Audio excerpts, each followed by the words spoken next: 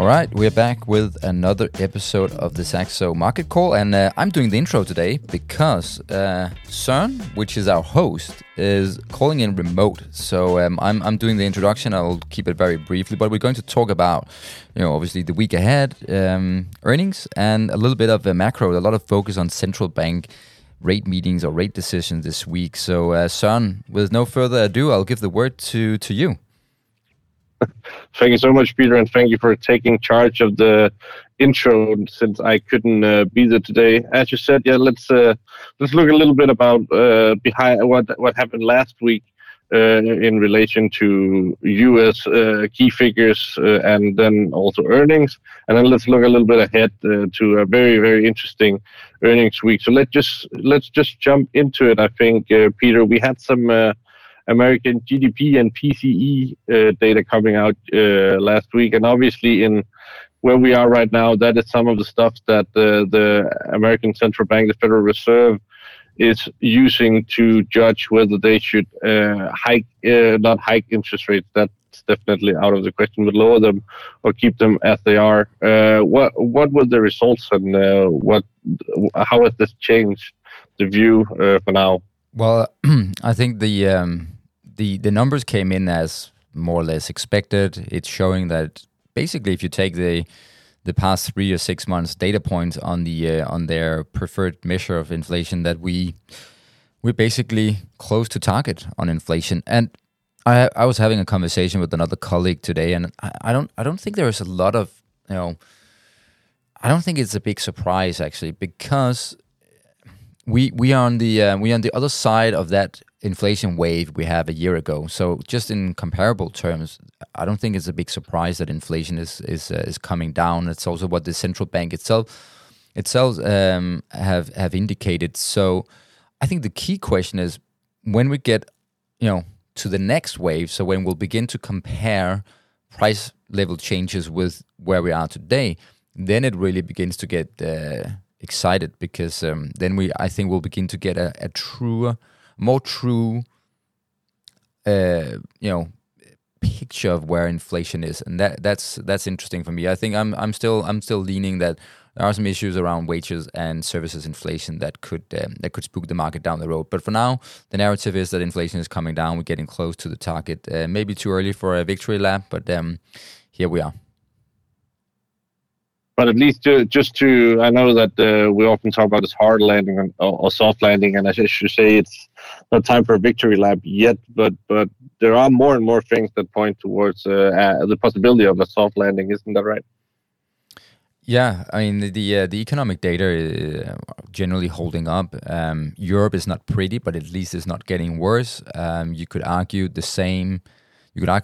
For China, although it's a little bit more difficult to analyze because their data collecting and the available time series have shrunk a lot during Xi Jinping's period as a leader of China. So it's a little bit more difficult to. But if you take the U.S. as a good inbound proxy for the rest of the world, it looks like the soft landing scenario at least is. I would say is the one that has the highest probability right now. If we just stay a little bit on last week and what happened there, we had some. While this week we're in right now is the biggest week in terms of earnings for this season, we also had some pretty standout earnings last week with Tesla, Netflix, ASML, and LVMH. What was the general vibe that came out? What was sort of the conclusion of last week's earnings? Well, I think the overall headline, if we start with Netflix, was that Netflix has probably won the streaming war. That's sort of the headline I would put on that. They're doing very well. They're firing on all cylinders. The advertising business, they're getting more subscribers after they cracked down on password sharing. They're getting their mojo back on content. It looks pretty well for Netflix. So the market was very excited, and there's a great momentum there in the business. ASML was basically the story that 2024 is a transition year for them on the equipment side, but 2025 is going to be a massive year as this generative AI will create a lot of demand for 2 and 3 nanometer AI chips, which you need extreme ultraviolet lithography machines to do, and ASML has 100% market share in that business. So the market like that.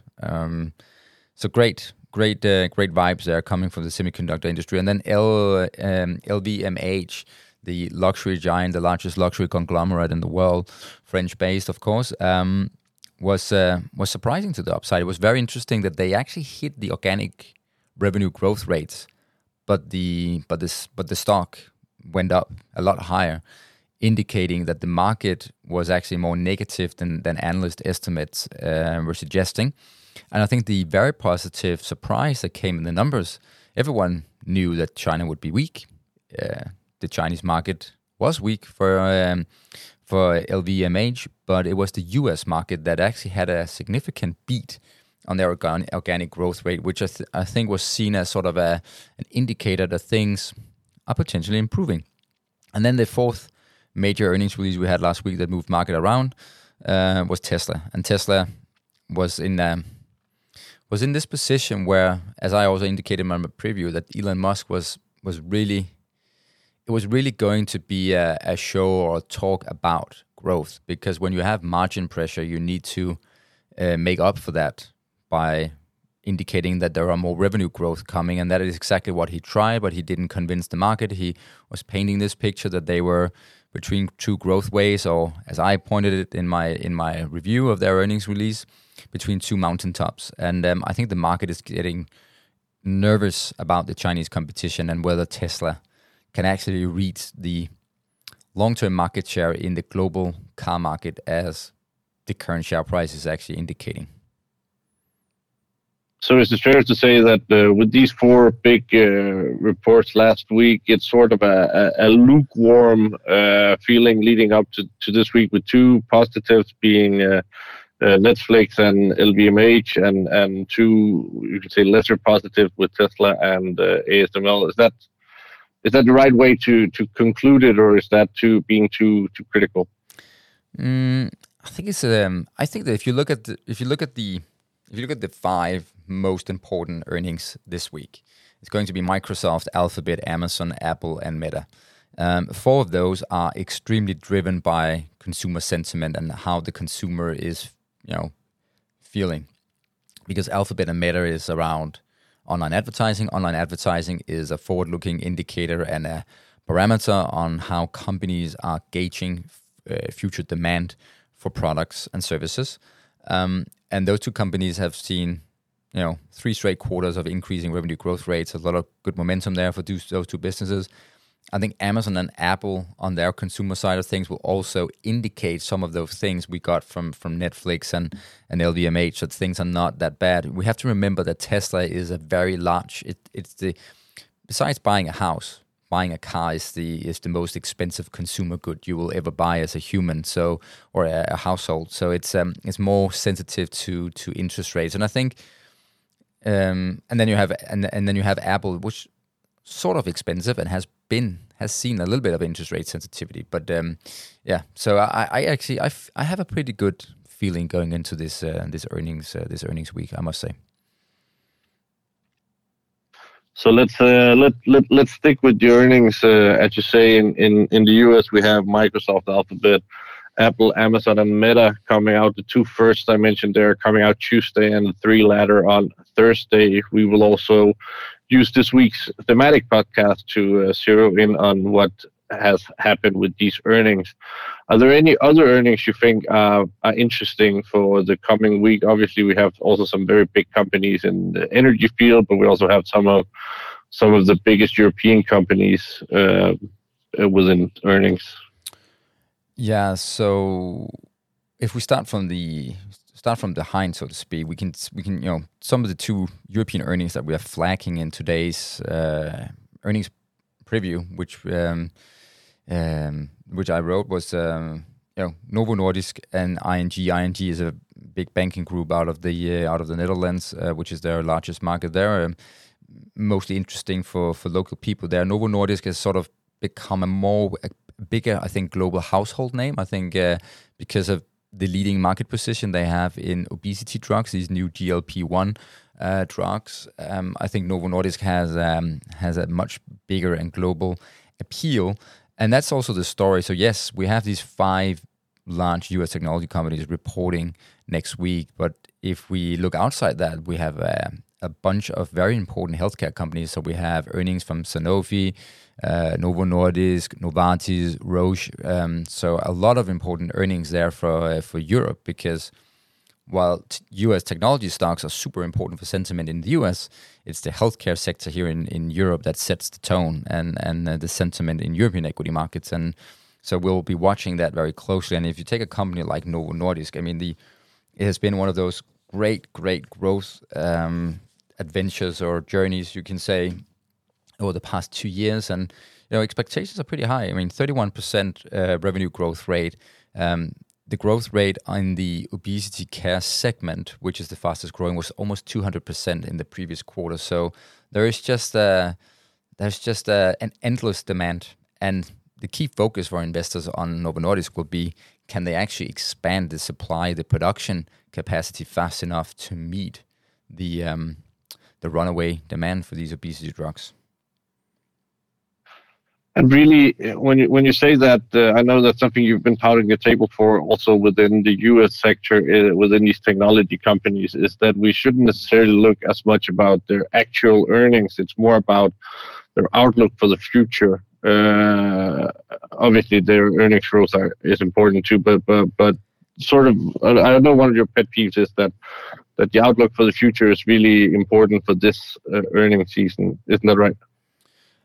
Yeah, I mean, it is, and it is so because of all the uncertainty that is still around the economy, the soft landing versus we're slipping into a recession narrative, that battle going on there. And then, of course, this is the most important earnings week in the entire earnings season, because you have more than $10 trillion of market cap reporting in less than 48 hours. And, those are very large companies, and a lot of the sentiment as well is staked on the hype and the demand around AI. So I expect a lot of commentaries from these 5 companies around AI, and Microsoft is probably the one with the most attention because of its very big success in the Azure business, which is their cloud productivity suite, and what they call AI workloads. That is really what it's going to be focused on, because the analyst consensus growth rate in the Azure business is 27% in what's called constant revenue. So that's where you bake out the changes in currencies to get the underlying demand when you strip out effects from currencies. And the whisper number, so to speak, is actually that number will be that they will actually deliver Azure revenue growth that is higher than the 27% expected, and that the positive surprise will be delivered by these AI workloads, which are these new type of services that Microsoft is selling to their enterprise customers. And that will have a very interesting link into the Alphabet earnings as well, because Google is playing catch up with Microsoft in general. Even before generative AI, Google was sort of seen as playing catch up on cloud, especially around all the applications that you sell on it. Because you have to think about it. You have Amazon with their Amazon Web Services, but that's more like it's a giant cloud infrastructure company or business. Microsoft and Google, they also run that part of the business, but they have a lot of applications or application services on top of that, which are basically off the shelf. So if, let's say, you are starting an e-commerce business and you wanted a recommendation engine, so people bought this one and these people over here are very much like you, so you should consider that they also were looking at these items. Could you be interested in that? Those sort of things, which are basically machine learning applications, they are selling, and Google has just been doing relatively worse than Microsoft. So, and that was also this key story in the Q3 earnings season. So very curious to see whether Microsoft is sort of building on that relative strength over Google. And we will, at least for some of it, we'll be much wiser when we talk later in the week about earnings. So I think unless you have anything you feel like we should add here, let's leave earnings aside for a bit. I have 2 other topics I'd like to touch on before we conclude on today's podcast. one of the things is I don't know if curious is the right word because that may be neglecting it a little bit. But we got news out of China that this massive infrastructure or house building company Evergrande, which was also very much in the news. I think it was a year or a year and a half ago, because they're facing a hard time paying their bills. Now has been ordered to go into liquidation. Is there anything to say about that yet? Because the news broke not that long ago. We're recording this Monday afternoon, I should say. That's a good question. I mean, I don't know whether that will stop the bleeding in the Chinese real estate sector. I don't think bankruptcies are carried out, so to speak, in the same way in China as we do it in our part of the world. I don't think that the Chinese authorities will be very. I think they will be very cynical. I think there will be very little left for shareholders or anything. And I think it's too early to say. I think in many ways, foreign investors have already been scared off. And depending on how China conducts this bankruptcy of Evergrande, they have a lot of debt, not necessarily only owned by mainland Chinese investors. Depending on how this unfolds, it could impact sentiment on Chinese investment assets even further. Keep in mind that we've been used to having uninterrupted inflows into China and growth for decades. And last year was actually the first year where there was negative foreign direct investments. So basically, people pulling money out of China, and there are still cracks. And China fundamentally is an economy that is living through what is called a balance sheet recession. And that is that a little bit like what Japan experienced in the late 1980s and we experienced in 2008, that you have a credit boom and it can take you as far. But at one point you will hit a roadblock. And then you will basically have saturated this credit wave, and there's a lot of debt on the balance sheet. And if a lot of the credit boom, a lot of the credit that was created or invested into non-productive assets, then you have a problem, because then you have saturated your balance sheets with a lot of debt, with very little productive assets to pay back that debt. And if that's the case, then you cannot crawl yourself out of that hole very easily.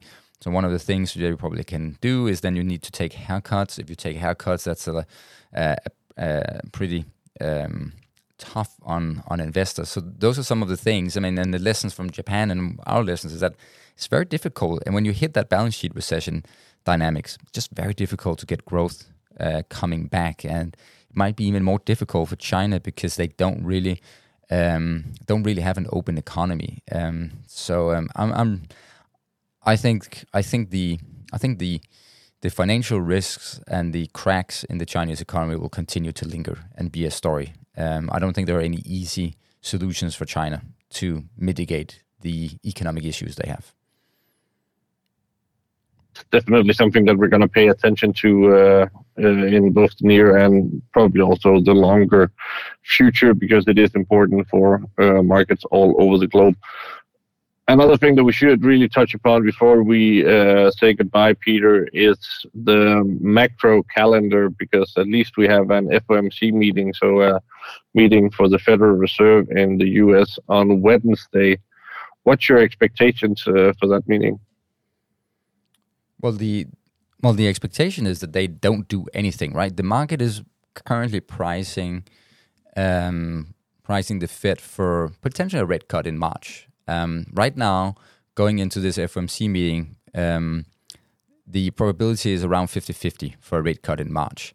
So there will be obviously a lot of interpretation of this statement from the FOMC, the Fed, and also in the subsequent press conference with Jerome Powell. So that's going to be super interesting, but obviously they're not going to do anything on it. So the key focus will be, their talk around, quantitative tightening, so this reduction in balance sheets, which is subtracting liquidity from the fixed income market. They have indicated that will end. We'll probably get more color on that. And then also, what is the outlook? Is it unchanged? 3 interest rate cuts, is that where we are? What do they see in the economy? What's their interpretation of inflation? Because, you can argue, you have full employment doesn't seem like the economy is slipping into a recession right now, at least, or in the short term. You have financial conditions that are pretty loose, actually, with a Fed at the current policy rate. What is exactly the great arguments for cutting interest rates aggressively if we're not slipping into a recession? Is it mitigating potential refinancing waves to shield the corporate sectors, trying to be a little bit ahead of the curve? Is that the question? I mean, I'm just curious to hear more details on that. And then there are actually two other central bank meetings as well. There's Bank of England, and then there's the Riksbank in Sweden, especially Sweden. And both Bank of England, the Riksbank, and then last week we had commentaries from Norges Bank, which is the central bank in Norway. And those three countries are one of those part of the group of countries that is experiencing a little bit more inflation than in some of the other countries in the Eurozone, including Denmark, where we are, Søren, where things seem to be pretty much under control already by now. So curious to see what was those two central banks, because they are in a little bit different position, right? They can probably not cut rates as aggressively, potentially, as ECB and the Fed, because they're just running at much higher inflation rates. And if you cut rates too aggressively with the current inflation rate, it weakens your currency, it imports more inflation, so that can make the problems get worse. But that's also what's interesting in currency markets these days. You're getting real differentials, as it's said, between policy rates, and that's really an important thing for FX dynamics. It's super interesting to see if some of these borderline European or some of the European countries, whether they actually have to consider hiking rates instead of slashing them, or how this is going to play out. But only time will tell. Peter, that was everything I had on my sheet of paper for today. Is there anything you feel like we missed out on, or otherwise? I think we should close this off and then prepare for a very interesting episode, I'm sure, on Thursday when we talk earnings and we know much more about how the tech sector, especially in the US, has performed. Yeah, I'm looking forward to that episode. Very curious on those earnings. So that is the big topics for this week, right? I mean, it's the big technology earnings from Microsoft, Google, Amazon, Apple, and Meta. What's the Chinese temperature now with Evergrande in bankruptcy, and then those central bank meetings from the Fed, Bank of England, and Riksbank? There's a lot to chew on this week, and Søren and I will be back later this week with another episode. Thank you for listening out there. It's a great pleasure.